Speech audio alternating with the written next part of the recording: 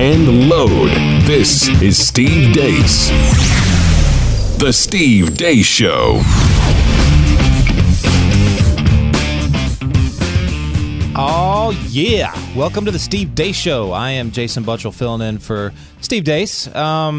You know what? It's another crushing defeat for the matriarchy and another stunning win for the patriarchy. I mean, just a slam dunk for the patriarchy. I dethroned the great Sarah Gonzalez. She's not in today. Sent her to go make me a sandwich. She's in the kitchen as we speak. I might allow her to come back in a little bit later. But my sandwiches are pretty, my standards are really high. So she's got a lot of work to do. So we'll see how she does. But in all seriousness, she is saving the world for conservatism, and in that sense, saving the entire country. So she is busy right now, but she will probably be back a little bit later in the show. But again, it kind of, if I let her out of the kitchen, that is. I'm not even gonna, mess around this morning.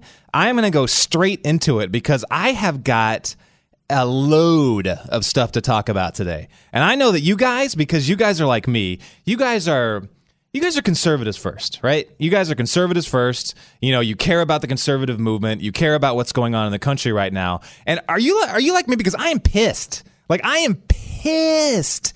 This week has been an absolute dumpster fire. I mean, you can't sugarcoat it. Straight up dumpster fire. Let's start with this. I could go in a world where Hillary Clinton became president, but I'm not going to be that dramatic. What would you have expected from a Hillary administration? Let's say Hillary got elected, a couple years ago. Where will we be today? What were the things that you and I, the conservatives that are trying to keep this movement alive in this country, what would we be just absolutely straight up livid about today? There'd probably be an assault on the Second Amendment. Probably be something like that. Who knows? Who knows what they would try to do? They'd try to do something anti-crazy gun. That's what they'd be doing. We'd also expect them to be weak on the border. Something would happen. I don't expect there would be no bravado in actually strengthening the border. There would just be something that they'd be talking about that would piss us off utterly on the border. So we'd be ticked off over that. It probably would have been in this caravan thing. The way they would have handled the caravan thing, that's probably what would have irked us. But we probably would just be pissed off. Anyway, something on the border. We'd also be, getting pissed off about how we're getting screwed on the global stage. You could argue that, Hillary would have been very, very, she's an interventionist. So that's kind of something that's weird, something that was kind of flip-flopping a little bit between the Democrat and Republican parties, even though they're not really distinguishable anymore. I mean, if you think about, if the Democrats used to be one eyebrow, the left eyebrow, and the Republicans used to be the right eyebrow, what we kind of have now is a unibrow. I mean, that's really what we have. It's a unibrow. It's a unibrow system where they all pretty much, they'll tell us something behind, out in public, but behind closed doors, they're all like, get a load of that. You hear what I told them? Yeah, we don't believe in any of that stuff. That's pretty much how they are right now. But they would be, we would be ticked off that, there'd be something going on the world stage. We're like, oh my gosh, we're getting our butts kicked here. We're getting our butts kicked there. We'd be ticked off. So that's, sounds typical. That's pretty much what it would have been like. But look what's going on today. The reality is that, Hillary Clinton isn't president. The GOP owns both the House and the Senate. And what the hell is going on today? Really, what is going on? Does anybody have an answer for why things are progressing the way they've been progressing over the last 2 years? And this past week alone, I want to erase this week. If it wasn't Christmas coming up next week, I'd be so down the dumps depressed. Actually, I kind of am, even though I shouldn't let this stuff get to me so much. But it's so hard to when you actually rationalize through it, how we got to where we are today. It's insane. A dumpster fire. Immigration and the rule of law destroyed this week. I won't say utterly destroyed, but it's appearing like it's gonna be destroyed. The Second Amendment, oh my gosh, do I have a rant for that? That's probably one of my biggest issues as a conservative, one of my most passionate issues, Second Amendment. What the heck happened to the Second Amendment this week? I know you guys are as fired up about this as I am. We're going to get to that. I'm going to have to save that for a little bit later. I'm going to start somewhere else. But U.S. credibility overseas. Talked a little bit about this yesterday. The more and more I'm seeing people talk about it, the blowback, the defense from the administration, I've got to go off again on that. So those are the three things that I really want to hit up. And man, oh man, I hope we have the time to hit up all these because we have got to rant. I don't want to just make this me talking to you, all right? So if you guys want to discuss any of this stuff with me, because some of this stuff is going to be kind of complicated. So especially when I get to like some of the global stuff, like U.S. credibility overseas, okay, I'm talking about Syria and all that stuff. You guys know what I'm talking about. Once I get to that, if anything's if I'm not breaking it down, when I was in the Marine Corps, we called it breaking it down shotgun style. That means breaking it down real easy so we all understand it. Because I don't have a PhD, so I'm only capable of breaking things down shotgun style because I can't get complicated in it. I'm dorky enough, I just don't have the vocabulary. But anyway, if you guys want to talk about this, just you and me, why don't you call in? It's 888-900-3393, 888-900-3393. Call me up, you and me, we'll talk. I was about to say face-to-face, but microphone to phone. Anyway, let's start with the wall. Now, let's just set the stage, right? Let's see, this was last night, Nancy Pelosi, man, she was having a heck of a time, just a whale of a time. This was Nancy Pelosi last night. Roll that beautiful bean footage. Miss American Pie. Check her out right there on the left. If you can't see this, it's going back to the band, Christmas party. Nancy Pelosi's swaying back and forth. Man, she's having a good time. She's clapping her hands. Yeah. Why is she so happy? Well, this is the reason why Nancy Pelosi is so happy. The Senate passed a stopgap bill yesterday to fund the government and an attempt to fund the government and stop a shutdown. Now, this was going to happen. I guess the deadline is tomorrow. So they passed the stopgap bill. What was missing from that stopgap bill? And I know you all know this. No wall funding. No wall funding.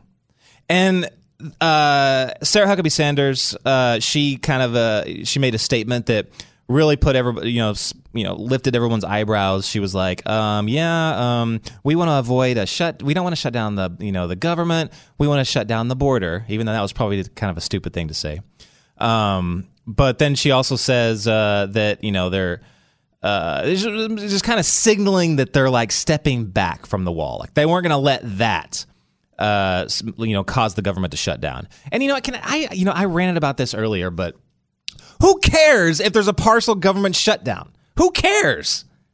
I mean, all the essential parts of the government were already funded. Like the military was funded. Like the vast majority, I think it was like 75%. 3/4 of the government was already funded. So why are we really worried? And even if the government shut down, let's say it shuts down for 5 days. Even if what's hilarious is people don't get paid daily, right? The government gets paid bi-weekly, pretty much like everybody else, in the country. Getting paid on the 1st and the 15th. Everyone's already gotten paid. They've already gotten paid. So they're not going to get paid again for another week. So you've got 7 days if you want to shut down the government and use that as leverage to get something done. If you want to fight for a change, you've got the time to pull that off. They had all the time they needed. So shut the government down. Let them do it. Give them a free vacation. They'll get a vacation. They won't have to, they won't have to go into work. They're still going to get paid, in the next, 7 days. Let's say they don't get paid and they have to wait a couple more days or whatever. That money doesn't disappear. They're still going to get paid that money. And and some people say, yeah, but all the people that live there, what if it does go past, they're living paycheck to paycheck and it goes past their payday? You think people in Washington, D.C., ever like landowners to, landlords to, I don't know, pick whatever, people that are expecting money from people that work from the government in D.C. Do you think they don't have a contingency plan for this? They know the story. They know this by now. Like this seems like this happens all the time. It's just becoming a common tactic. They know exactly how to deal with this. Like, okay, yeah, can't pay your rent? Okay, yeah, no, so the government shut down. No worries. We'll wait 5 days and you can pay us. This is not that big of a deal. So use your leverage. I actually thought that we were going to stand up and fight for this, and I was perfectly on board with the shutdown. But they didn't do it. So anyway, moving forward, this now goes to the House. I highly doubt the House is going to, all of a sudden grow a pair and add in border funding to this, for the wall. I'm not expecting it. They haven't showed that they are going to fight for anything. They haven't showed they're going to fight for Obamacare. They haven't showed that they were going to fight for anything of any kind of conservative substance. They haven't shown that.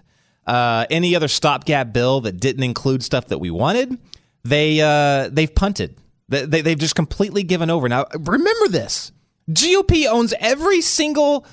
We have a president. We have the Senate. We have the House. Now we have a Supreme Court that should be stacked in our favor. We can pretty much. You would think that we'd be able to do what we want. You've got. You've now got a limited amount of time. You should be in Congress. You should be sleeping there at night. You should be bringing your sleeping bags in there, your pillows. You should be bringing your Cheez-Its and your goldfish, to snack on. No running to what's that really crappy burger joint that's on the East Coast? I'm always making fun of it. Ron, what the heck is?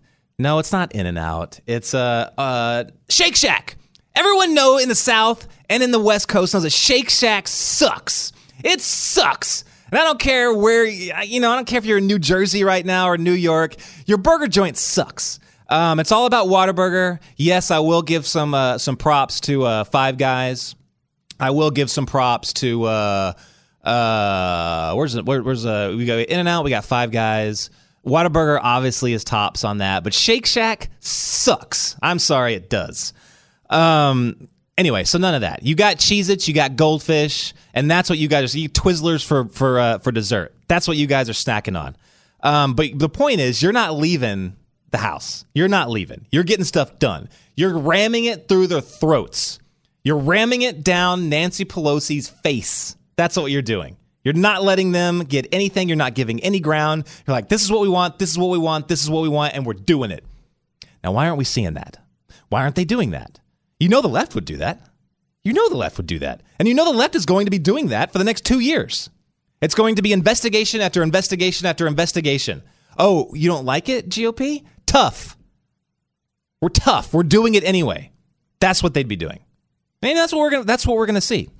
Anyway, I keep on digressing. So it goes through. It's through the Senate, then goes through the House. Then the president has the option of signing it. Now, this is complicated because I got some of these on tweets here. So I'm just going to pull up this first tweet. And I think it's, okay. So fire up that tweet there, Chancy Pants. I think it's the Southern Border one, with so much talk about the wall. How about that one? We got that one on there. Yeah, there we go. With so much talk about the wall, people are losing sight of the great job being done on our southern border by Border Patrol, ICE, and our great military. Remember the caravans? Well, they didn't get through, and none are forming or on their way. Border is tight, fake news silent. Okay, right. So what that sounds like is a big deflection to me. That sounds like, okay, yeah, I know I said, wall, but what I meant was a wall of, uber cool security. That's what I meant. I didn't physical wall. I meant like it's metaphorical, like in Guardians of the Galaxy. It's metaphorical. No, it's not. We expect a wall. That's what we expect. But now, and I don't think I actually have for all you guys watching right now. I don't think I have this tweet. But this is like one of his latest tweets that he just went out. And he says, when I begrudgingly signed the omnibus bill, I was promised the wall and border security by leadership. Would be done by end of year, and then quotation marks, he says, now. Didn't happen. Exclamation point. We foolishly fight for border security for other countries, but not for our beloved USA. Not good. Another exclamation point. Okay, so that kind of sounds different. And he's also made some other comments throughout the morning that he won't sign anything if kind of seemingly it doesn't go far enough. So I'm wondering now, is he actually because of the blowback? Because all of us, all of people like you and me are pissed off, and we're like letting him know, like, hey, no, you've got to follow through with this. You've been selling us on this for how many? Like 3 years? You've been selling the wall to us for 3 years. Now, I think the vast majority of us are kind of sold, right? Like most of us want We want this by now. So is he now going to veto it? Because there's no deflection. I mean, you can't deflect this. You can't turn this into some metaphorical, security equals wall, like E-Verify equals wall. No, it doesn't. We want a wall now. And, over the years, partial walls have been built. And I just kind of want to run through some of these numbers where the areas of the southern border where partial walls have been built. This is the effect that it has had. Okay, they did this in San Diego. And I want to point out also the one they did in San Diego was a Bill Clinton era initiative. So they were all about the wall back then. Back when it was on their side, they saw a clear and present danger to the security of our nation, and they were like, okay, we need a wall. They were correct then. They just happen to be wrong now. It's all politics. They don't care about your security. They don't care about my security. They don't care about America's security. It's all about politics. It's all about optics. That's all it is. And that makes it even more disgusting. This is about politics. Your security, they're willing to just, say, because it's all about politics. Doesn't that sound disgusting? Like, when I say that word in this context especially, it just sounds disgusting. I'm upset to my stomach. But anyway, in San Diego, illegal crossings after the border wall went up went down 92%. 92%. They did it in El Paso. Illegal crossings went down 95%. 95%. They did it in Tucson, or as my wife calls it, Tucson. They did it in Tucson, Arizona. Down 92%. Yuma, Arizona. Border wall went up there. I think you're getting a trend here. Over 90%. 96% illegal border crossings went down. Walls work. That's the plain truth of this. The statistics behind it show that walls do work. If anyone says, hey, walls don't matter, read them off those statistics because they work. If you don't want to take our statistics, if you don't want to look at the United States' numbers, which you should, but if you don't, just look at Israel. Ask Israel. And again, that's not just a catch line. There's statistics behind this. Terror events before the wall went up in Israel were catastrophic. Catastrophic. It was daily. It was multiple times a day. Terror events in Israel after their wall went up went down 90%. 90%. So we are averaging, every time a wall has gone up in history to specifically to curtail illegal immigration and crossings, the average is over 90%. The average is probably around, I told you guys yesterday I suck at math. I'm going to say around 93%. The average out 93%. So this is going to work. But the problem is the government is letting us down, right? The government is letting us down. And I know as libertarians, conservatives, as we identify as, this does not surprise us. This is not shocking. Everything we entrust to the government, they always let us down. Really, they're there for our defense. This is a defense issue, so they should be on top of this. But even in our defense, the one thing that as conservatives and libertarians, the one thing that we would empower them for, they are letting us down on. This is ridiculous. This is stupid. It's moronic. The one thing we empower them on, letting us down. I went on yesterday. I went on. If Sarah would have let me babble more, which you guys are probably glad that she stopped me, but I would have babbled more on the VA. Again, that's one thing that you would think that the government should be able to work towards. That should fall under their umbrella. But I agree. If you go out and I fought in Afghanistan. You do believe, you have the thought inside your mind, like, look, if I get hurt, I know that the government's got my back here. I know they're going to take care of my family. I know they're going to take care of my medical concerns, needs, all that stuff. I know they're going to have my back. And in my personal experiences, they did have my back. I had some issues with going into hospitals and stuff. I did not want to go into a VA hospital when I was in the military. But I never personally had a bad experience. It didn't let me down. Now, there's tons of stories out there where it's exactly the opposite. I just didn't have that experience. But I know friends, and I've heard enough stories, and I'm seeing everything that's going on today to know that, look, the VA is too important of an issue to just leave up to the government. It's too important of an issue. And how many things out there can we say like, look, yes, that's no, that's not your place. That is not your lane. You shouldn't be telling us what we can and can't do in those lanes, in those places, on those subjects. There comes a time when, as conservatives, as libertarians, as Americans, for crying out loud, that we have to take a stand and say, look, I kind of like a child, but we're speaking to Washington, D.C. We're speaking to all of our elected officials. Speak to them like they're your children, like they're toddlers, and say, okay, good job. You tried. It's learn from your mistakes. You can never lose because you're going to build off these, mistakes. That's fine. So we hope you learned, but we got it from here. Mom and dad has got it from here.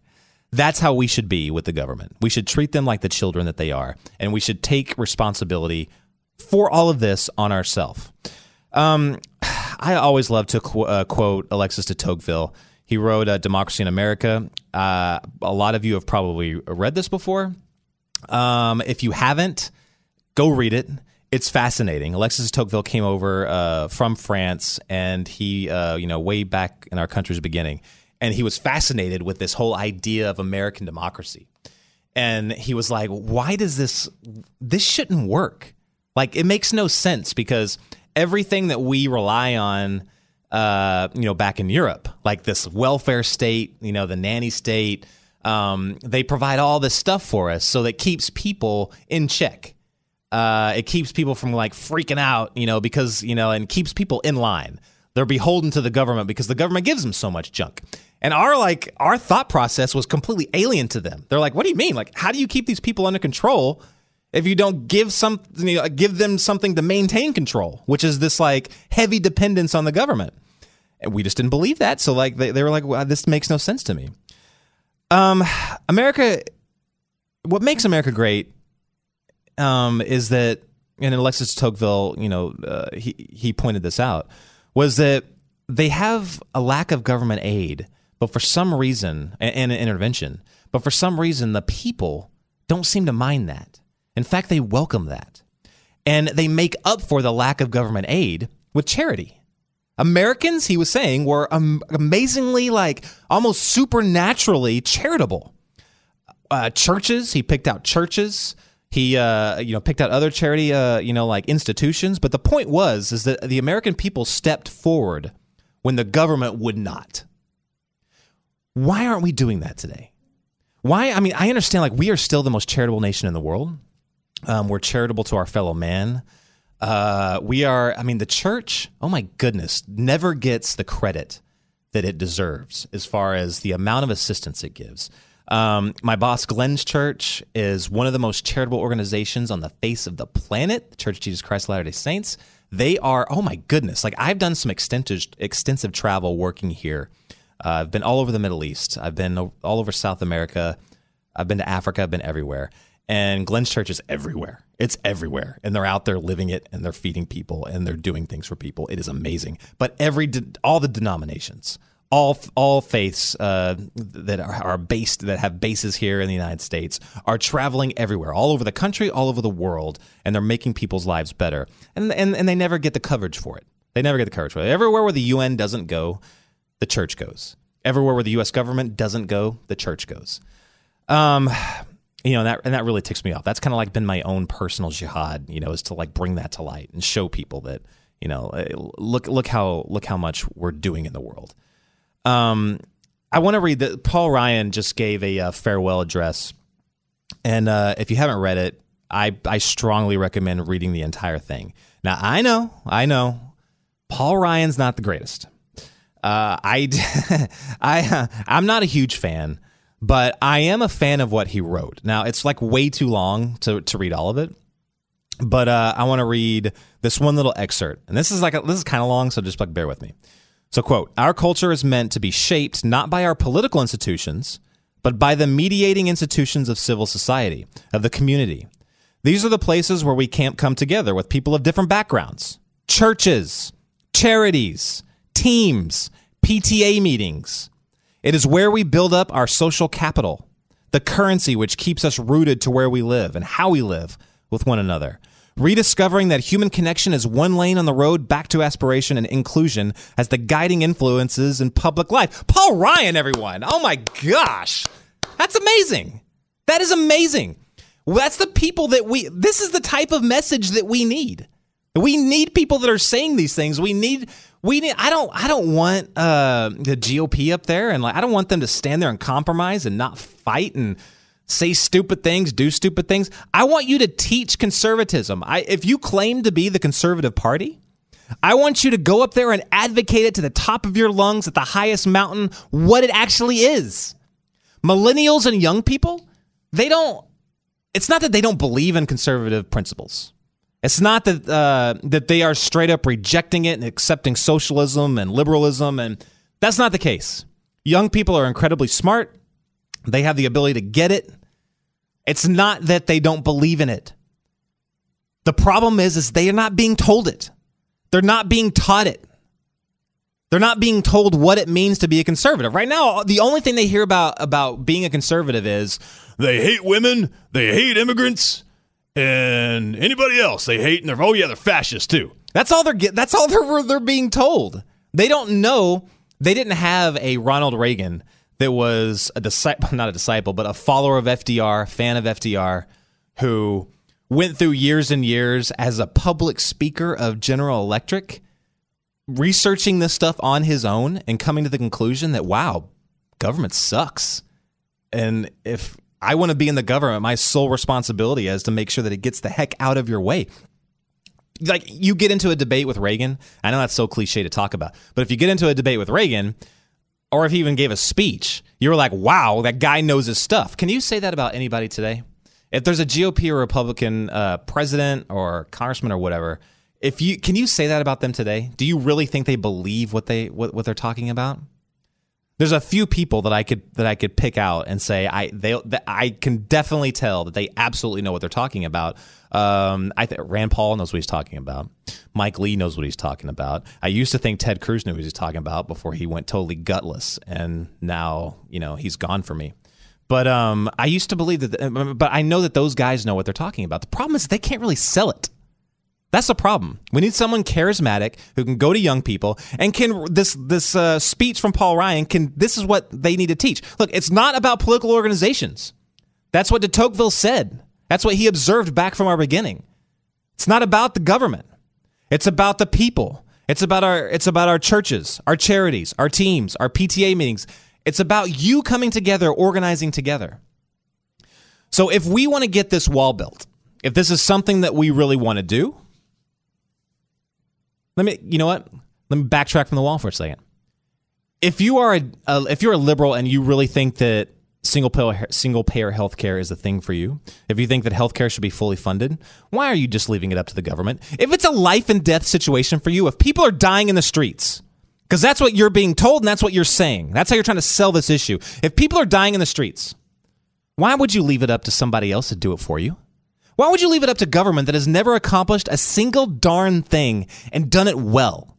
Why would you leave it up to the government if it's that big of an issue for you? This is life and death.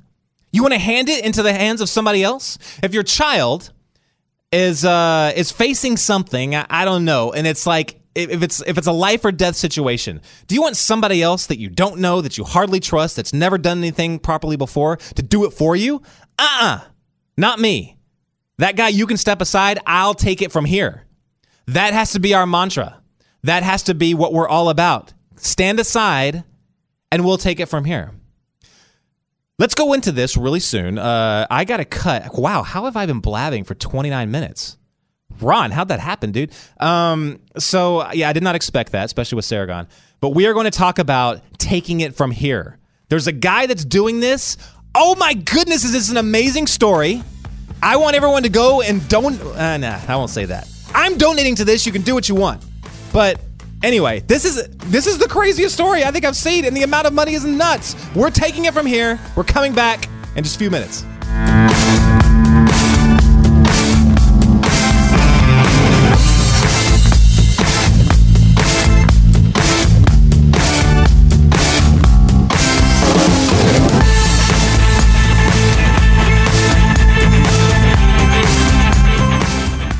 Welcome back to the Steve Deace Show. I am Jason Buttrill, filling in for the great Steve Deace. Sarah is still, I haven't let her out of the kitchen, guys. She's still making my sandwich. We'll see. I might let her out a little bit later. But if she's lucky, she might make an appearance a little bit later. But until then, we're stuck with each other. Number to call in if you guys want to talk to me, yell at me, whatever, is 888-900-3393. I want to just really quick talk about or mention something I talked about yesterday was maintaining your online privacy and security and not using browsers like Chrome or Safari, all these other browsers that were designed very specifically to spy on you. But there is one browser, and Nancy tweeted at me and said, what was that browser you recommended on the show today? And I tweeted back at her, but just so everyone knows, so the whole class can hear, it's the Tor browser, Tor. And if you guys go through my Twitter, you can see my response to her, and I actually put a link right there.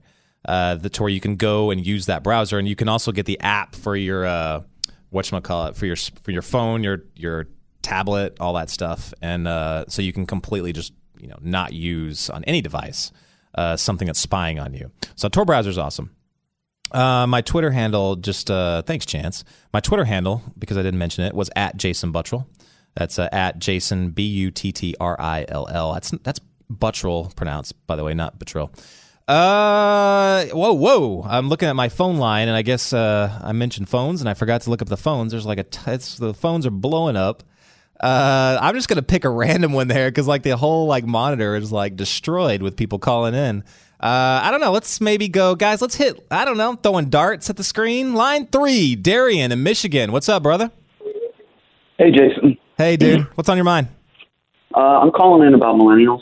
The whiniest generation. I didn't say that, right? That's you, right? Saying that? No, that's me. Well, I am one, and I happen to think that we believe in socialism for many reasons. I'm not a socialist. I want to say that. Don't hang me out to dry just yet. Right. I think it offers a chance for us to pin the blame for our terrible lives, in quotes, terrible lives, on other generations. It allows us to be a little less driven. It allows us to rebel against our elders. That's a big part. You hit the nail on the head about not getting the message out to us. Yeah. But we're also told by most older people that we're lazy, that we're rude, and that we're losers that melt under pressure, which is true.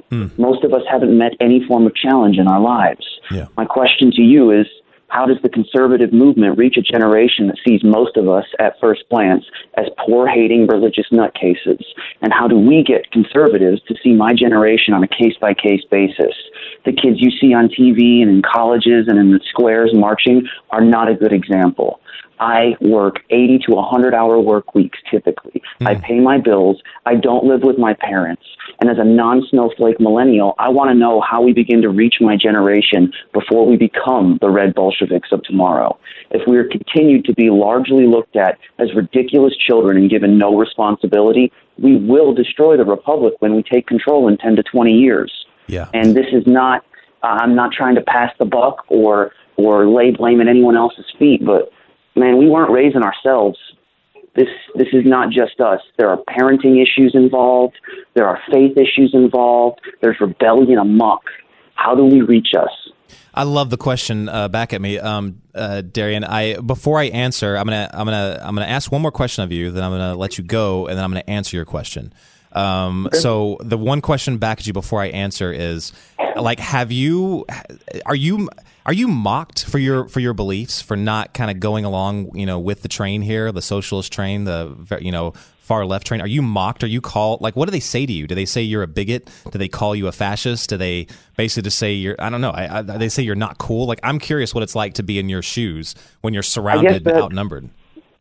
I guess that depends. It's a case-by-case basis. If it's over social media or behind a computer screen, everyone turns into this superhero of outrage. Oh, for sure. But in a face-to-face conversation, people tend not to want to be that giant raging jerk, and they want to try and reach you, and they want to talk to you and have some form of reasonable conversation. If it's not 20 people in a room, if there are 4 or 5 people sitting around my age, I can have a good conversation with people that on policy I agree with nothing almost that they want. I might have a few small things about reforms that I like that they like, but I've noticed that 9 times out of 10, even if our policies don't agree, our morals line up. Even if we don't pray to the same God, our values are based on Judeo-Christian principles that were built up in the West. And even kids my age, yes, kids that have not lived very long in the adult world, can admit that Judeo-Christian principles founded the West. Yeah. They can do that in a face-to-face conversation. So so the conversations are civil, at least. You're not. It's not like a shouting match, and they're not just shutting you down by calling you a bigot or fascist. Obviously, when you begin to talk about things like this, it can get a little heated from time to time. Yeah. But that's just someone who's passionate about what they feel. Yeah. And they're just trying to get their point across. And none of my friends, my neighbors, I love them to death, but they're a bunch of hippies, and they are. And I talk with them on a regular basis, and we disagree on probably 90% of policies. I have to defend our president when he, does the mandatory foot and mouth that he does every day. Mm-hmm.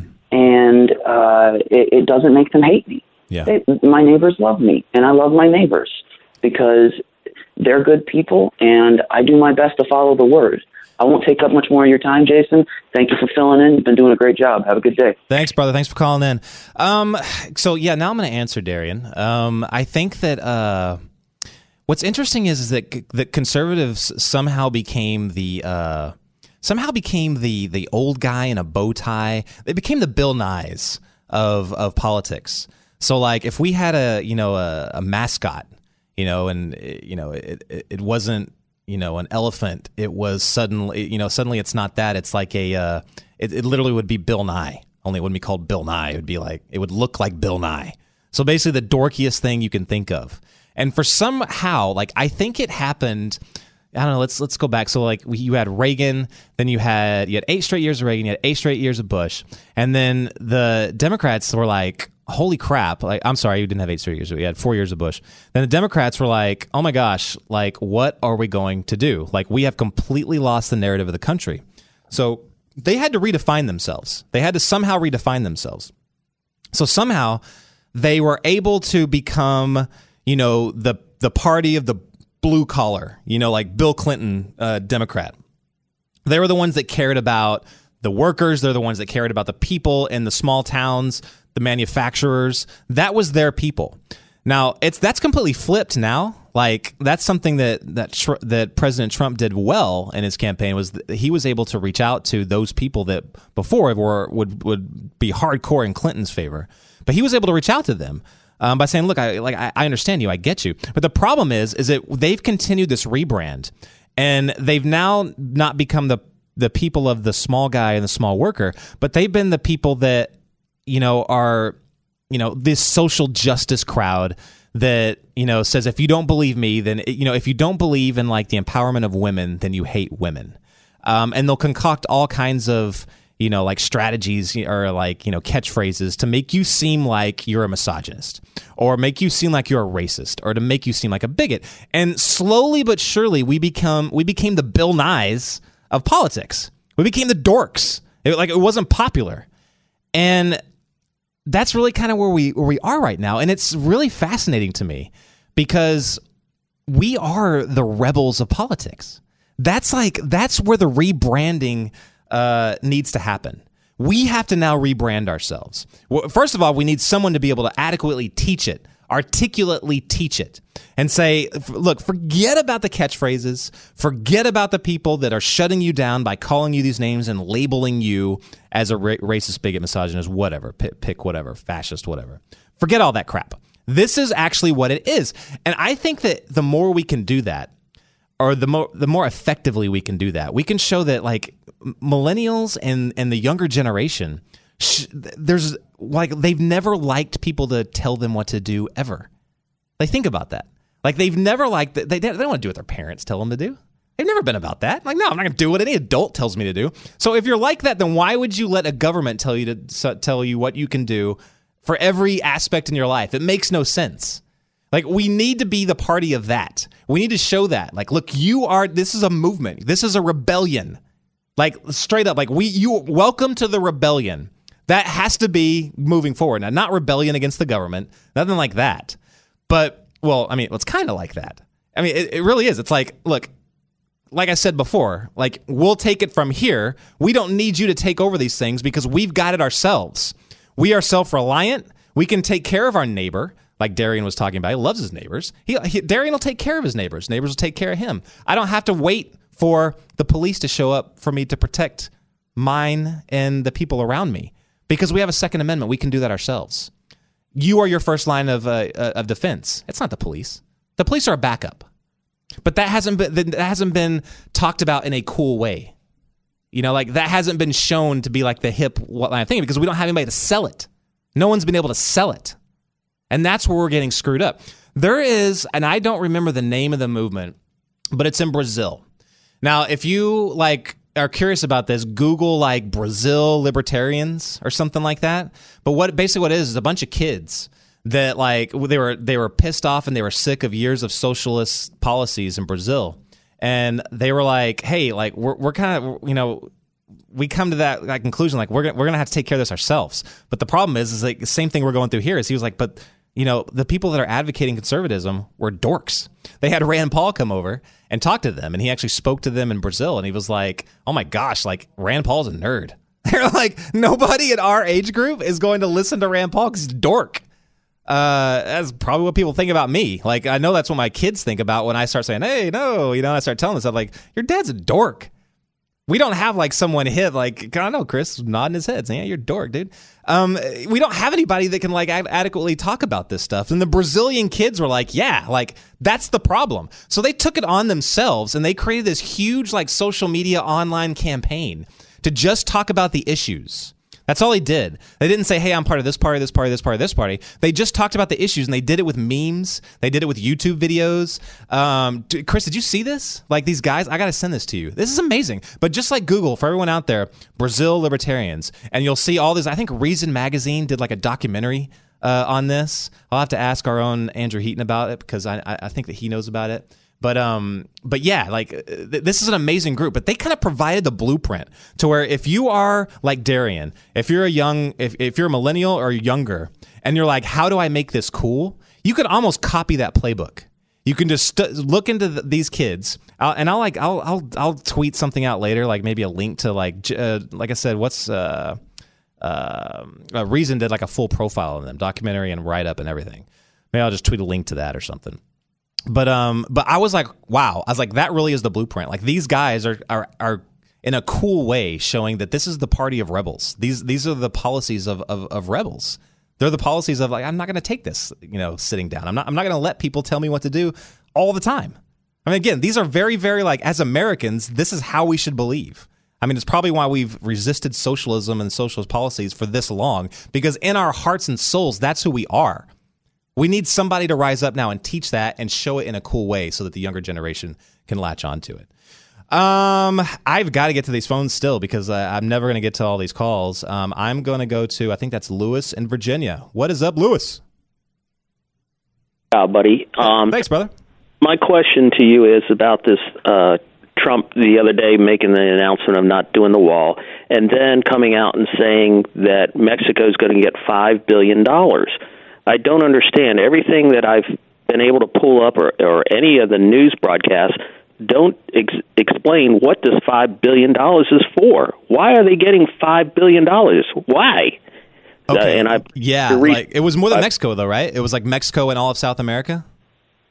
Well, every time they say it on the news, it's $5 billion going to Mexico. I think it's, and Lewis, I think it's even more than that, dude. I think it seemed like I read somewhere it was like 10 billion. It's astronomical. It's insane. So that money goes to like a bunch of different programs down in South America. But this is the craziest thing, and this might piss you off even more, dude. Their militaries, a vast majority of that money goes down to their militaries, like in Honduras, where all the migrants, are coming from lately. All those like different governments. There was this government plan. Which was it Condor? Now I'm like, my history's getting jumbled in my head.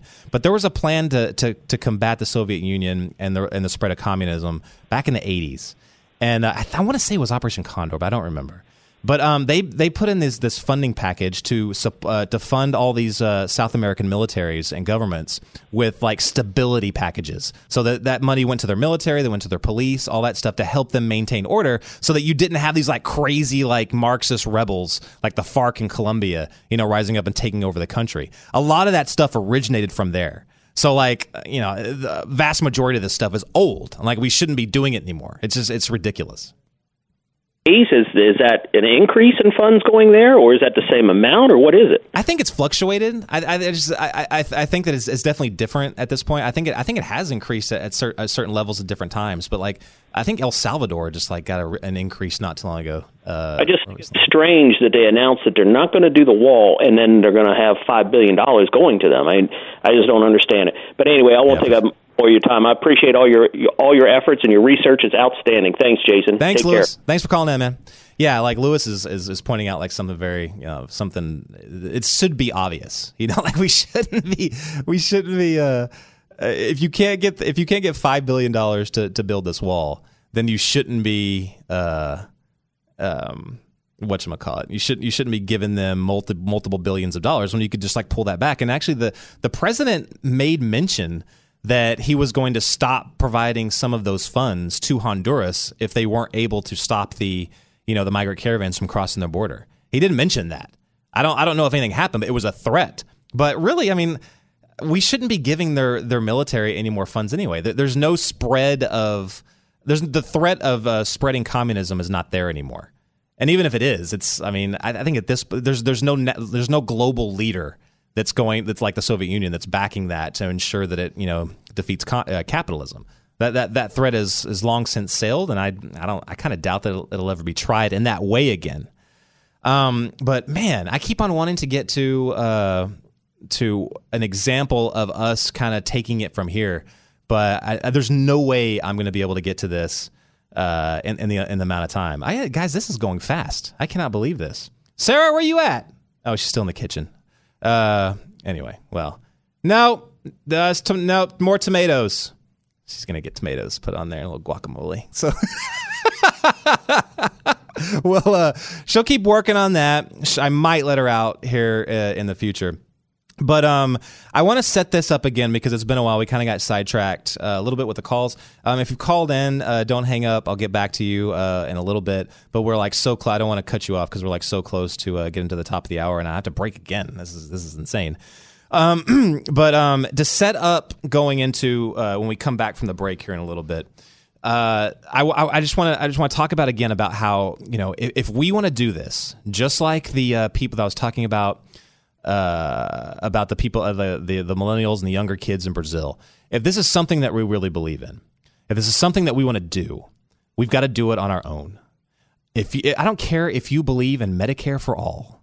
I don't care if you believe in single payer health care. If it's something you truly believe in, do it. Do it. Don't wait for the government to do it. Don't go and lobby to the government to do it. Do it on your own. Okay, I don't care. Like if you need the funding for something, let's say it's Medicare for all. Let's say that. And you need $1 gazillion trillion, whatever ridiculous amount of money it is. Then you make a campaign, you start a campaign, and you do it on your own. You start it. Movements have a beginning. Be that beginning. Be the beginning of a movement. Do it. We're not talking about violence. We're not talking about any of that stuff. That's the tactics of the radical left. What we're talking about is being what Alexis de Tocqueville said, where we are good because of our charities, because of our churches, because of our goodwill towards men, and our rationale that the government will not always be there for us, and we don't trust them for any of this stuff.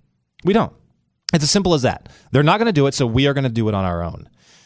When I'm about to cut for break, but when I come back, there is a man, an American hero, frickin' Captain America, for crying out loud. Frickin' Captain America. He's doing this on his own. He has decided that he's not going to take it anymore, and he's not going to leave something that he really thinks is our responsibility up to the government. He's going to do it on his own. When we come back, I'm going to tell you all about him.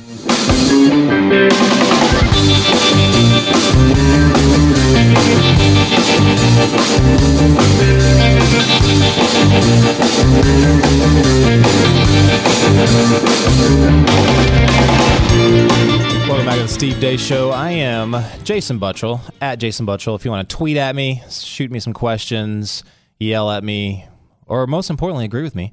Or you can call in. Why not? 888-900-3393. Call in, do the same. Yell at me, agree with me, whatever. Let's talk. Let's have a conversation. Okay, so, I mean, this is like everything else I'm complaining about today. I really don't want to do. I don't want to be that guy, that like that complains all the time. I don't want to be that dude. I want to tell these stories. Now, last night, right? So I hear about this story that I'm kind of like cleverly teasing right now. I'll let you know what the story is in a second. But there's this dude that set up this GoFundMe page. And last night, first thing I looked at it, and his goal was $1 billion. $1 billion. Like, it's like you got to put your pinky to your lip, Dr. Evil style, when you're saying that. $1 billion. That's his goal. And he had $1 million towards his goal. This morning, as of right now, he has made $4 million more in the span of less than 12 hours or something like that? $5 million total. $5 million on this GoFundMe page. Holy crap. Like, what? I've never heard of so much. I mean, there must have been something as successful, but is this going to be the most successful GoFundMe campaign ever? This is nuts. Now, check this out. Like, seriously, if you're not on the road right now, if you're anywhere, right now, quickly type in www.gofundme.com/TheTrumpWall. Okay? Check this out.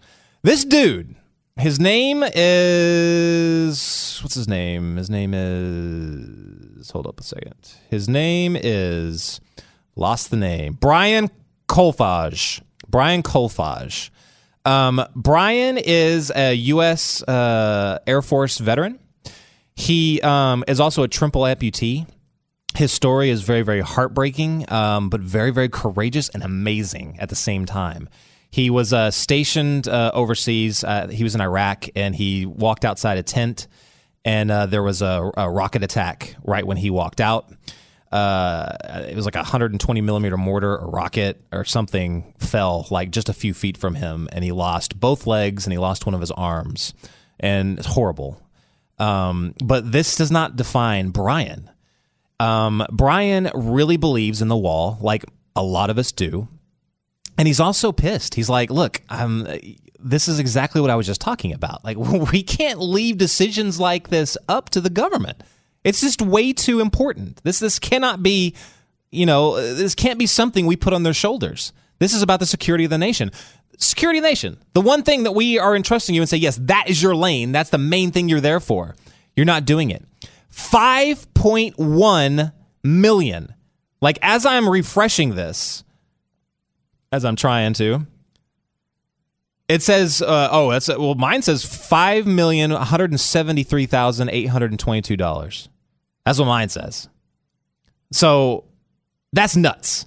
It's raised, 84,000 people, almost 85,000 people in the last 3 days. The largest donation was, I think, $10,000. But if you go through and then check out, so it's a total of almost 84,000 donations. And you go through here, and everyone's not just doing the minimum. Like, there is a ton of $100 donations, $25, $20, $80, $100. People are like giving hardcore. Some of these are kind of funny. Like, you know how you can put like who you can either remain anonymous or you can write your name as far as, if you want people to know who you are. But like some of them are like Crooked Hillary was one. One was Adam Schiff. Some people donated the name of Barack Obama. This is great. Where's some other funny ones? These are hilarious. But people are like going crazy on this, and as they should. This is like crazy cool. So the Trump administration was originally asking for $5 billion. This is just $1 billion of that 5.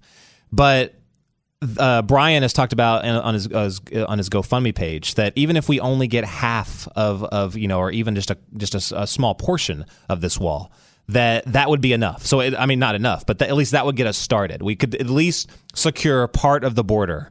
We get a fifth of the border. fully secured with the wall, and a good one, not just a chain link fence and some barbed wire at the top, an actual strong wall. And this guy, this is not a scam, right? Like this guy he's been all over the news lately. I think he's going to be on Lauren Ingram tonight, possibly. He mentions on his GoFundMe that he might be on later tonight. His background is well documented. So this is not, like I said, this is not a scam. He's also said that if they don't reach their goal of $1 billion, that every single penny will be refunded back to the people that donated. So if you're scared that you're just kind of donating to a lost cause, I mean, $1 billion's a lot. $5 million is a lot, but long way to go to $1 billion. So if you're worried about, this is insane. How on the GoFundMe page it shows the little meter and it shows it'll keep on filling up until it hits the 1 billion. It's you would look at that and see $5 million in there, and you would think that you would be way past, the line would be fully filled up, and whatever they're going for, they would have went over. But there's a tiny little fraction that $5 million has gone towards filling this thing up. But I mean, this is an incredible feat, and this is just amazing on so many different levels. Now, it was interesting. I had this conversation with a few of my colleagues. We're sitting around in our little, we call it the think tank, in our little area where we go and let's look where all our computers and offices are and stuff. And I was like, this is amazing. And one guy is a liberal, and I love talking to him because he's got a different viewpoint from that I do. So I learn a lot from him, and I hope he learns from me. We have very cordial conversation, and we both come out of things away from it knowing stuff and learning stuff. So I love talking to him about a lot of this stuff, just get a different viewpoint. And he had his viewpoint on this. And then I talked to another guy that's kind of more along the lines of me politically. And he wasn't too thrilled with, he's he goes, yeah, it's that people are donating for a wall, because he didn't really believe in the wall. And which is perfectly fine. A lot of people don't think it's wasteful, and they think that we don't need it. But a lot of us do really believe in it. I personally believe in it because I've given you the numbers. Every time we put up a wall, it's 90%, like I said before, illegal crossings go down over 90%. So I think it's mandatory. I think we have to get it done. But it was interesting because I was like, okay, guys, well, if you don't believe in this, and I said this before in the previous hour, I was like, just any issue at all, forget that it's about the wall. For my one friend that's liberal, I said, what about single-payer health care? I don't even know if he believes in that, but I said, just consider that. What if it was single-payer health care and you had a ton of people that were trying to raise $1 trillion, let's say? I don't know what that's going to cost. Some insane amount of number. And what if they were making headway and they were and the people of the United States, just the regular people, the farmers, the factory workers, everyone, had raised $5 million towards that goal? You would say that's amazing. You would say that's absolutely amazing. Pick any other issue. Let's say you want to eradicate homelessness in this country. I think both people on both the left and the right could get behind that. Yeah, we want to do something about it. But the government always sucks with it. They always ask for more money, and they don't do anything that actually fixes the problem. Typically, they ask for more money, and they double down on progressive liberal policies. See San Francisco or anywhere else in California where they're asking for more money and not doing a thing to fix the actual problem. But think of what we could do for homelessness if we just set a price and said, you know what, it's going to cost this many hundreds of billions of dollars to provide work programs, to get them started, to get them on their way so that they can become self-reliant. How much money would that cost? And that we had saved, or that we have, just as on a GoFundMe or just through crowdsourcing, we had raised over $5 million to eradicate homelessness in this country. OMG, as my daughter would say. OMG. It would be huge. Why isn't there a GoFundMe page for every single issue that both the left and the right can come together on and say, look, we both believe that this is a problem. We don't, we think people should have more health care. We think that people should not be homeless. We think these people should have access to more food, cleaner water. We believe in all these issues. We just disagree with how it should come. You think the government should provide all these things, but the other side says, no, I don't think I don't want to give that to the government because that's giving them more power. I think that should be in private ownership. Okay, so fine.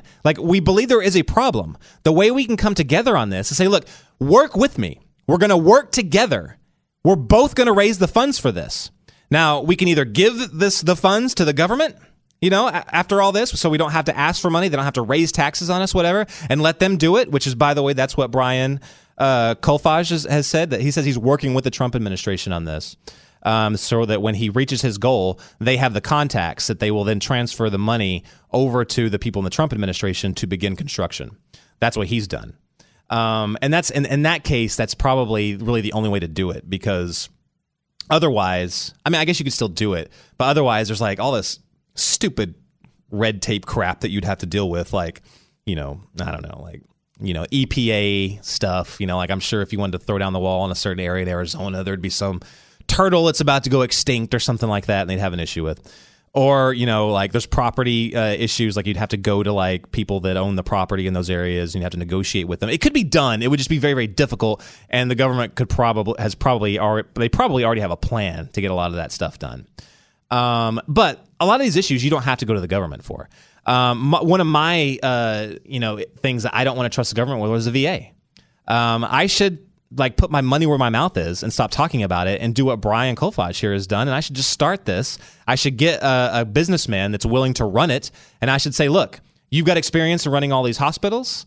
You're blowing up the medical industry with your new ideas.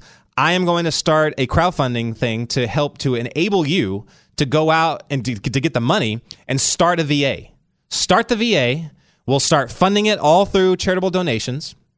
And then anybody else that wants to start, I mean, I have a feeling there'd be like this Field of Dreams Kevin Costner scenario that if we build it, they would start coming.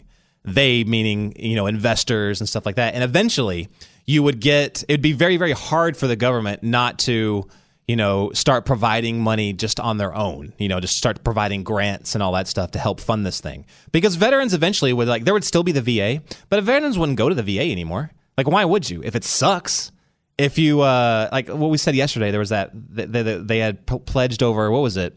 I can't remember how much money. They had pledged like multiple millions of dollars for an ad campaign to help promote, to help combat mental illness and suicide and help suicide prevention for veterans. But they had only spent like $50,000 of that. That is shameful. That is absolutely shameful. They should be ashamed of themselves. But the problem is, I don't think they are, because there's no competition for them. They don't have to. Even if they do that, they know that some guy on the Blaze radio is going to complain at them and yell at them for a while, and he's going to lose his voice because he's so pissed off. But in the end, it's going to die out. And they're not going to have to put up with anybody coming out, like any other outside competition. It's interesting, and I mentioned how I've traveled around. The more I've dealt with NGOs that do similar stuff, like when they're irritated with the UN, and let's say Africa. So if they're irritated that the UN is not dealing with like outbreaks of Ebola and stuff like that, then these NGOs will roll in. They have tons of money, but they'll roll in and they'll provide the care that the UN or the government there is not providing. Now, I've seen this with my own eyes. The NGOs get incredibly competitive. So they'll start trying to outdo each other because they want the funds. So the better they do, the more funding that they'll get from outside sources. So why is that not happening here? Like, why can't we extrapolate that through the generosity of ordinary, average, everyday Americans? Like, we could compete with them in doing projects like what Brian Kolfage here is doing. Like, for my VA project, I could start something up, get the CEO, get it running. Pretty soon, just from how American works, how competition is built, you'd get other people trying to rise up to either join you or to do better than you are, so that they could be the ones that are taking it. And I say, great. If I don't even care if I'm not successful, if somebody else beats me to it and they create a VA that is not controlled by the government, that's private, and is doing a heck of a better job, which wouldn't be too hard, by the way. If they can do that, then I'm all for it. But the problem is the issue is that we began it. We started it. Brian Kolfage here is like starting something that I think we should all we shouldn't just look at it as a thing for a wall. We shouldn't. This should be a much larger lesson that we're learning. And it's also another amazing example of American conservatism, American individualism. Even if you don't agree on the wall, like I said, even if you don't agree with that, if your thing is some liberal cause, if your thing is, I don't know, pick one. Whatever your beef is with the government, and you're not taking care of this issue, you've promised us this, you haven't done a thing about that. Do it on your own. Start your own crowdsource campaign. Start your own GoFundMe. Start your own NGO type group. Begin it. Start it. That right there is conservatism. That's American individualism. We've got this from here. We'll take it. We'll finish it. This is just okay. So I'll stop preaching at you on this topic, but this is like something that, like, oh my gosh, I saw this, and this is what we need. We need more people like Brian Kolfage. We need more Americans that are willing to do things like this, and you need more people in the media that are pointing it out. It shouldn't be me, a fill-in on a radio station that's not even on the mainstream media. It shouldn't be people like me that are bringing this up, that this is the perfect example. You want to teach this to millennials? You want to teach this to the younger generation? You show them campaigns like this one, and you tell them what it means. This is what we're about. This is what conservatives are about. It's not about being bigoted. It's not about being racist. It's not about any of that stuff. It's about taking responsibility for yourself. It's about taking responsibility for your fellow man, putting it on your shoulders, not expecting anybody else to take it for you, not expecting the government to eventually get around to it. We know they're going to lie about it anyway. They're going to promise it. They're going to lie about it. They're never going to get around to it, and they're going to keep on doing it, just like this stupid omnibus bill. Like, do you know? I'm going to go into so many different tangents, but you know, like, we've been screaming for fiscal conservatism forever, and we are now topping out over $1 trillion in the deficit. Over $1 trillion. That's a Republican-controlled everything. $1 trillion budget. That's insane. That's absolutely insane. That's a tragedy. That's a travesty. I can't even fathom that. So basically that is over 4% debt, or what is it? Debt to GDP ratio? Over 4%. So check this out. The only other times that we've been over 4% there was one, I was just talking with Glenn about this the other day. FDR did that for over 4%. That's when he had the budget, the deficit up that high. When he was doing the New Deal, when he was trying to get us out of the Great Depression, went over 4%. During the Cold War, it went over that as we were doing military spending going over. Was World War II? That was another one, went over 4%. Let's see, all these make sense. 2009. When we were doing stuff like TARP and all the bank bailouts and trying to get out of a financial crisis. But so what's the common denominator there? It's either in times of war or major financial crisis when we're over 4%. That's where we are right now. Are we in a major war? Are we trying to recover from a major financial crisis? No. We have recovered from the last financial crisis. There's still issues, but we have technically recovered from it. So we should not be spending at the rate we're spending now. The GOP, who's supposed to be fiscally conservative, fiscally responsible, those are the levels they're spending at. And we're not doing a thing to stop it. They're not even fighting for it. Like, they don't care. Why aren't we just outraged, just livid over this? Why are we not on the phone 24 hours a day talking to our congressman saying, hey, like, this is bullcrap. Like, we're not going to put up with this. Anyway, that's the spending. All right, so I'm going to get off this issue because, man, I spent the entire time on the wall. That's nuts. That's like almost an hour and a half. I'm going to pivot because I was saying before at the beginning of the show that this has been a dumpster fire week. There's been multiple things that have ticked me off. I'm going to move on to this latest bump stock ban. Okay?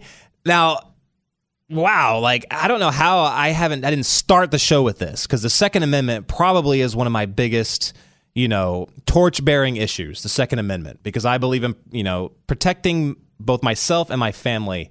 I am the first line of defense for all of us. And I even put that on, I'm there to help my neighbors. I am the first line of defense. The police are my backup. They'll come later. They're going to come a lot later. But I am the first line of defense. And the Second Amendment allows me to do that. That's the way the founders intended it to be. That's all about, self-reliance, individualism. So let me pull up this thing. So the Trump administration has moved to put a ban on bump stocks. Now, you probably know what this is, but just for the people that don't, I'm going to really quick refresher. The bump stock is the reason it became popular, or not became popular, but got in the media, was because that's what the Las Vegas shooter, who I won't say his name, That's what the Las Vegas shooter used in all of his weapons to make his semi-automatic weapons appear like automatic weapons. So basically, they just fired a whole lot faster. Now, let's kind of go into the mechanics of the bump stock really quick so you understand it. Now, the bump stock is kind of funny. It's just like there's nothing mechanical in it. It's just like this plastic attachment that like you can put on your weapon, and it's like it's the butt stock on it and like the pistol grip. It's like all like this one little attachment that you can take the other one off and you can put this on. It's really easy. It's really simple. It takes like 15 minutes to put it on. What it does is like, let's say when you fire an AR-15, AR-15 is gas powered. So when you depress the trigger, to keep it as a semi-automatic weapon, the gas pushes the bolt forward, comes back, and it like, there's like the recoil. So what the bump stock does, it puts like on the end of it, it makes it to where every time there's that recoil when you press the trigger, it like bounces back and forth. So then you like you push the trigger once, and then it bounces back real quick, and it like on its own, it makes your finger hit the trigger again. So then it gets this brrrr. So it's like if you heard a machine gun and you heard something with a bump stock, it would sound very, very similar. So what it does is it increases the rate of fire. That's what a bump stock does. So now the Trump administration, all on their own through executive order, is now moving to ban bump stocks. What is it? So the regulation, this is a quote from AP. The regulation gives gun owners until late March. Listen to this. Again, this is the Trump administration, not the Obama administration. Keep that in mind. Regulation gives gun owners until late March to turn in or destroy the devices. After that, it will be illegal to possess them under the same federal laws that prohibit machine guns. What? Are you kidding me? What part of shall not be infringed does this administration not understand? I don't want to make this sound like a complete and total like just slam session on the president, because by and large, I have agreed with everything that he has done, with the exception of tariffs, which I do not believe in. That's a whole nother discussion. Maybe we'll go into that tomorrow. But by and large, I don't have a problem with any of his anything that he's really done up until this week. But this is bad, guys. This is very, very bad. Mr. President, I'm speaking directly to the president right now. Very respectfully, Mr. President, you can't infringe on the Second Amendment by executive order. You cannot do that. N-O, no. Capital no. Capital letters all around. It can't be done. You're not supposed to be able to do this. This is unconstitutional, straight up unconstitutional. Now, imagine the precedent that this has begun. Like, can you imagine if Obama did this? I mean, just imagine it. Let's look at the precedent here. So, like, anytime, like, again, a bump stock is a piece of plastic that just lets you depress the trigger faster. Now, I mean, this president, I can go so many different ways on. Now he can ban. Now that they have the power, since they've set this, to ban any kind of attachment onto a weapon they want. They can. Like any other attachment, they can just say, hey, we think this is dangerous, so now we're going to ban it. Bullcrap. No, you can't. You can't touch that. That's not your lane. You cannot do that. The Constitution protects us from things like this happening. You can't. I mean, well, they can also go forward and say, well, semi-automatic weapons can be too easily manipulated. So now we're going to go ahead and through executive order ban all semi-automatic weapons. This precedent, is an absolute dumpster fire inside 12 other big dumpsters. Like it's like a bunch of dumpsters that are on fire that have been thrown into another dumpster fire. That's how bad this is. If that makes any sense. That's like if I was in junior high school, like trying to like describe this, that's how I would do it. My brain still works that way. This is horrible. For one, okay, so they're kind of like referencing, for some context here, the automatic weapons ban. There was an automatic weapons ban in 1986, I believe. Automatic weapons ban in 1986. Which basically banned, unless they were, you couldn't make any more automatic weapons, you couldn't own new automatic weapons, you couldn't buy them out of the country or whatever. But there was they like acknowledge that there's older automatic weapons, so they kind of grandfathered them in. But so now they're ridiculously expensive because they're old and there's a limited amount of them. But all new weapons, so they're not going to confiscate those, but you have to pay this huge tax if you want to keep them or if you want to buy them off of someone that already owns one. They're crazy expensive because they're limited and you can't get new ones. So basically automatic weapons are are banned.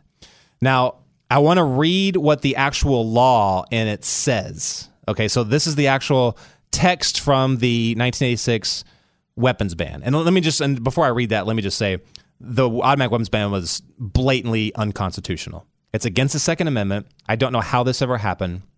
This is such a violation of the Second Amendment and our Constitution. Unconstitutional.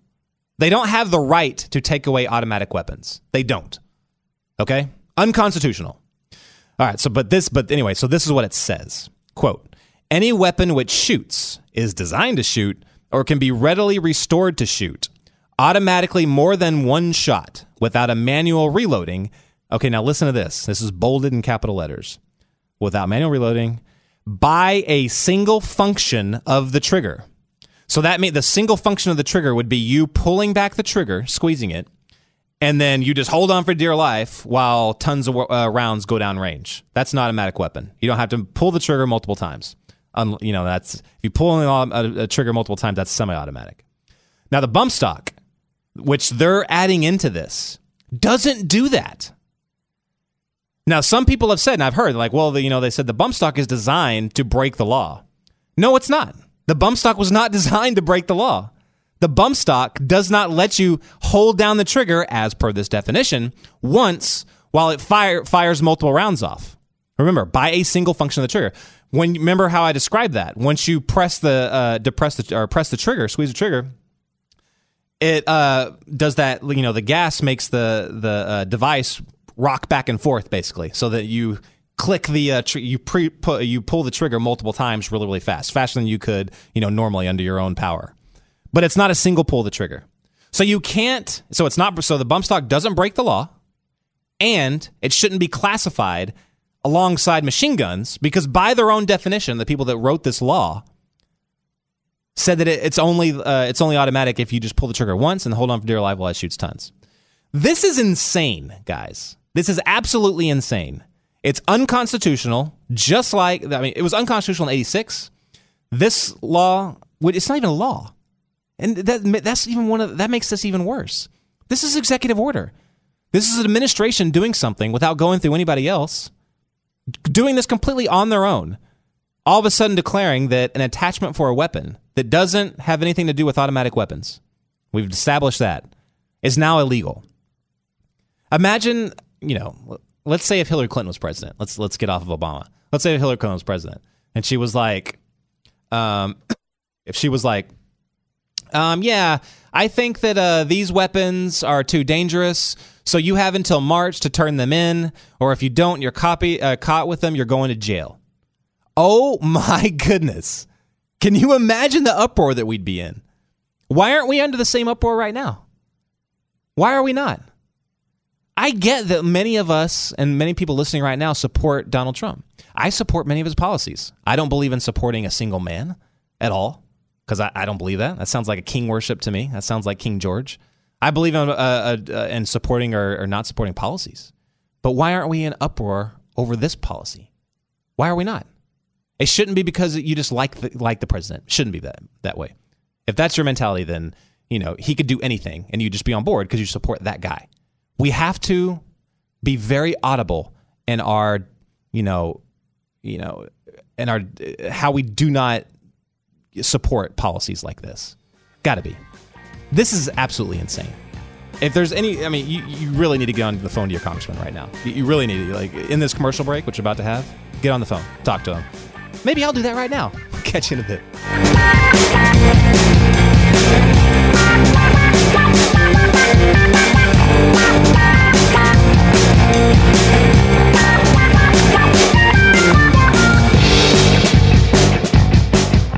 Welcome back to the Steve Deace Show. I'm Jason Butchell, filling in for Steve Deace, the one and only Steve Deace.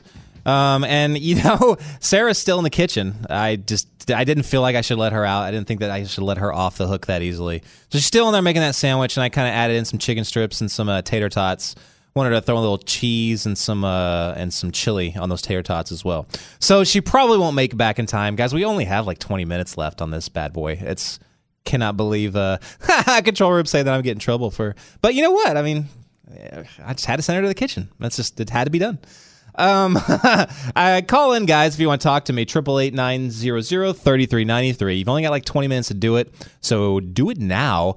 And I think that I'm going to hang on to this bump stock discussion for a couple more minutes, and then I want to move on to Syria and some other things. Like Syria is probably some stuff that you'll probably want to have some discussions with, or because that stuff's complicated, and I get that. So we have to break it down, like I said before, shotgun style. But let's do this. Let's wrap this up. I think I'm going to take a caller. Let's go to there's like so many phone lines. Let's go to line number 133. That's Nick in Virginia. How you doing, Nick?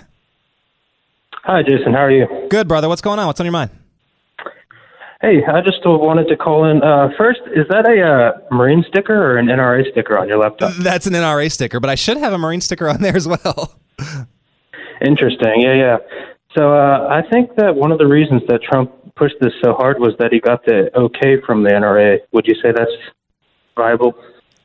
You are telling me news right now because I didn't hear that he got the. Are you saying he did get it, or you're suspecting that he got the okay for it? No. If you go on the NRA's website right now, they still have the statement saying that they think the bump stock should get some more scrutiny. Anyways, the main reason I was calling in was to just shed some light on two cases, that one from the Firearms Policy Coalition and the other one from the Gun Owners of America. Yes, please. These are two other alternatives to the NRA that I just feel, have the actual Second Amendment in mind when they're, operating. Very interesting. And, go ahead. Yeah, they're both suing the ATF and the Department of Justice for the bump stock ban right now. Good. What else have you seen from them in the past? Have they been pretty strong on other gun-related issues in the past? Have you been following them? Yeah, they don't compromise whatsoever. What are the names of those again, Nick? Yeah, Gun Owners of America, based out of Fairfax, Virginia. Yep. And then the other one is Firearms Policy Coalition, which I believe is based out of California. Really? Wow.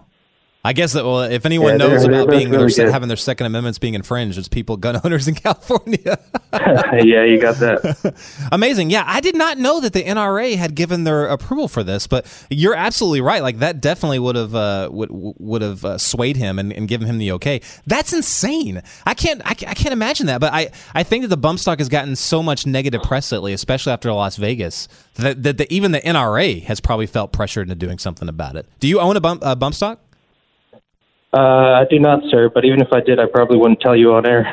Very, very smart, Nick. Got a head on your shoulders. Nick, thanks for calling in, brother. I appreciate it, man. Yeah, thank you. Yeah, that's crazy to me. I cannot believe that the NRA was cool with that. But again, I think it's just optics. I really do. I think that that they're even the NRA is feeling pressured to do something about this. But as I won't go through all that again. But as I laid out this, it's been written into an unconstitutional law that infringes on the Second Amendment that never should have been there to begin with. What's funny is the bump stock is just a firing technique.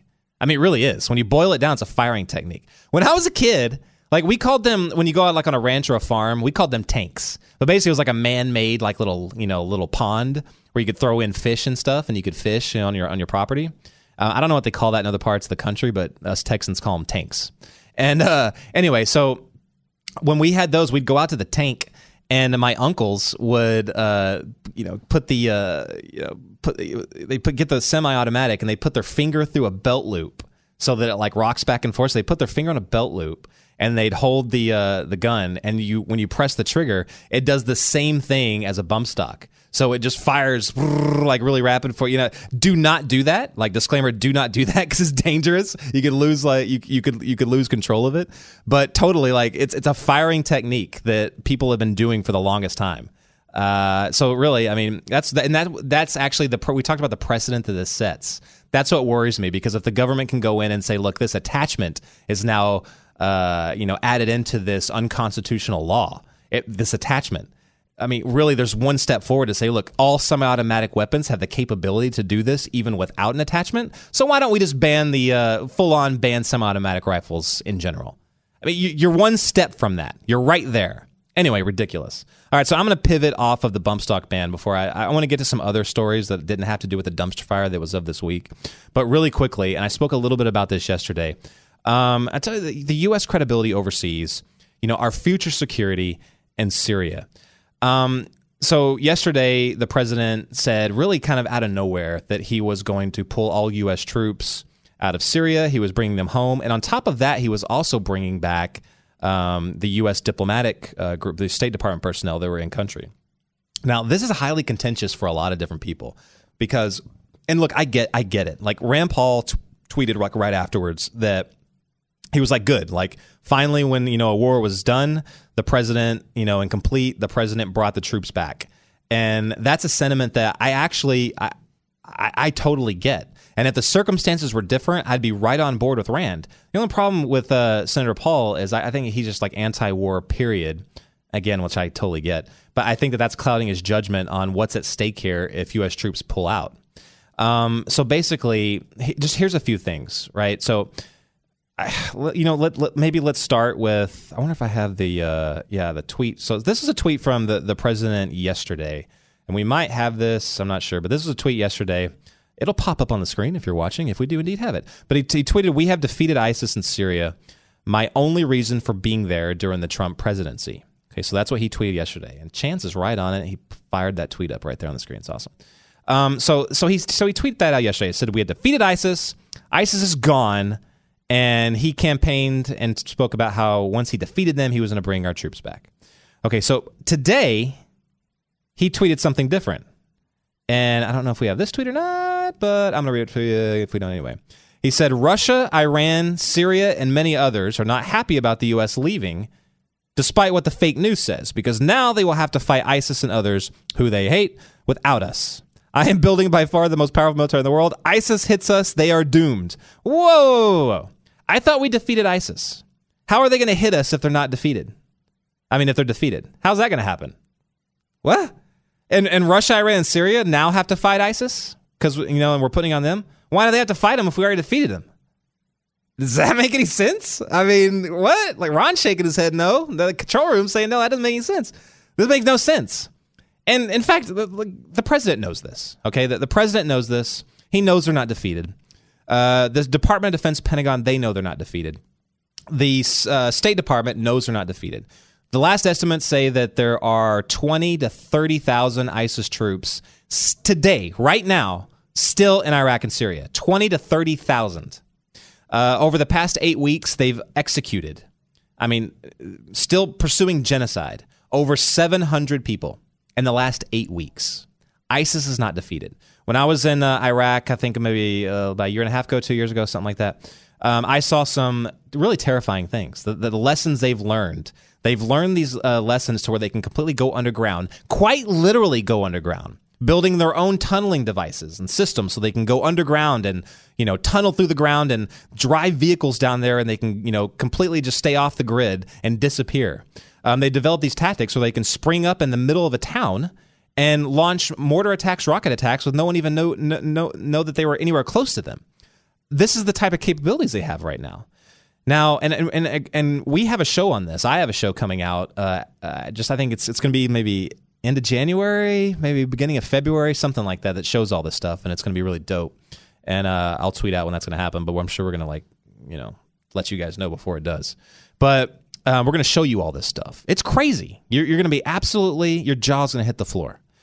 But so ISIS is not gone. They already did this after the 2007 surge. When they were called Al-Qaeda in Iraq.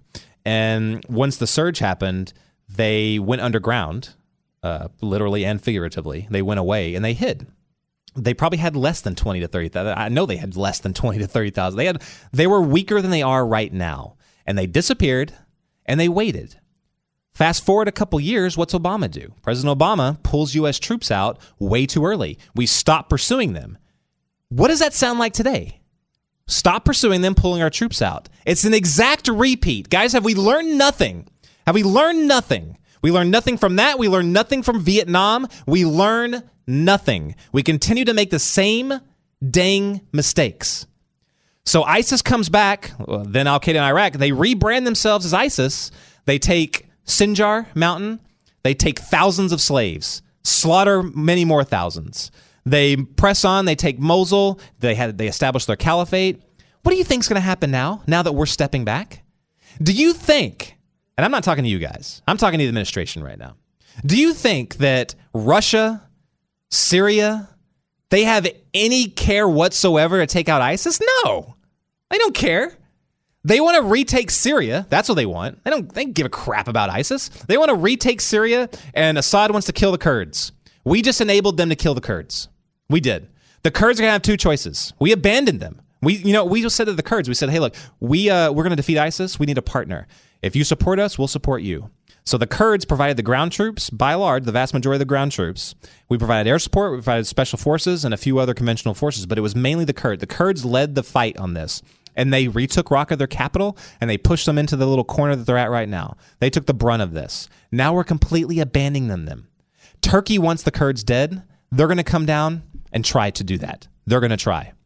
They're going to have no other option but to try and make a deal with Syria and Assad. That puts them all of a sudden allies with Iran, Syria, and Russia, our former allies. They're now going to help Iran push all the way to Israel. We're abandoning Israel by abandoning this region in this case. That's what Iran wants to do. They want to push in. They want to enable Hezbollah to run wild and all the other Shia militias, and they get their orders directly from Iran. Many people don't remember that Hezbollah was ISIS before there was an ISIS. Hezbollah was the number one terror group, receiving their orders directly from a nation state, Iran. Hezbollah. This is insane. We are now empowering them. Hezbollah got stronger yesterday when this was announced. Iran got stronger because of this. Israel got weaker. Now it's, hey, look, I want our troops to come home too. But what are you going to do? Like, are we just going to give Israel over to Iran? Is that what we're going to do? Are we going to let future partners that can maybe help us? And like, I had no problem with the strategy. Like, we were taking a back seat. We were helping. We weren't the full-on ground invasion. That was the Syrian Kurds. Like, that's what we want to happen. If you want less involvement, but you still want to make sure that our big-time allies like Israel are safe, we do exactly what we were doing. We were on the road. Now, there were some problems with the strategy. That I'm sure it wasn't perfect. There's many other things they should have done. I think they capitulated to Russia and Iran a lot too much on, allowing them to do some of the things they were doing. But right now, it's just a total give up. We gave up on our allies. We gave up on the people that were supporting us. And who's going to help us going forward? This is leading towards more chaos in the region. That's what this is leading towards. This is leading towards danger for Israel. This is leading towards the possible near genocide of the Syrian Kurds in Syria. There's nothing good that can come from this. You just handed it to Iran. If any of this is just way out there, some of it's not making sense, or if you don't agree with it, please call, because this is more stuff that I'm very, very passionate about, and I think people really need to understand. It's a very fine line between understanding non-interventionism and doing what we can for our allies so that they can, be strong enough so that we don't have to help as much in certain parts of the world. There's a very fine line there, and it's not easy. But anyway, if you want to talk about it, please call in 888-900-3393. All right, so let's move on. So that was last week. I mean, I think we can agree that this is all a total dumpster fire.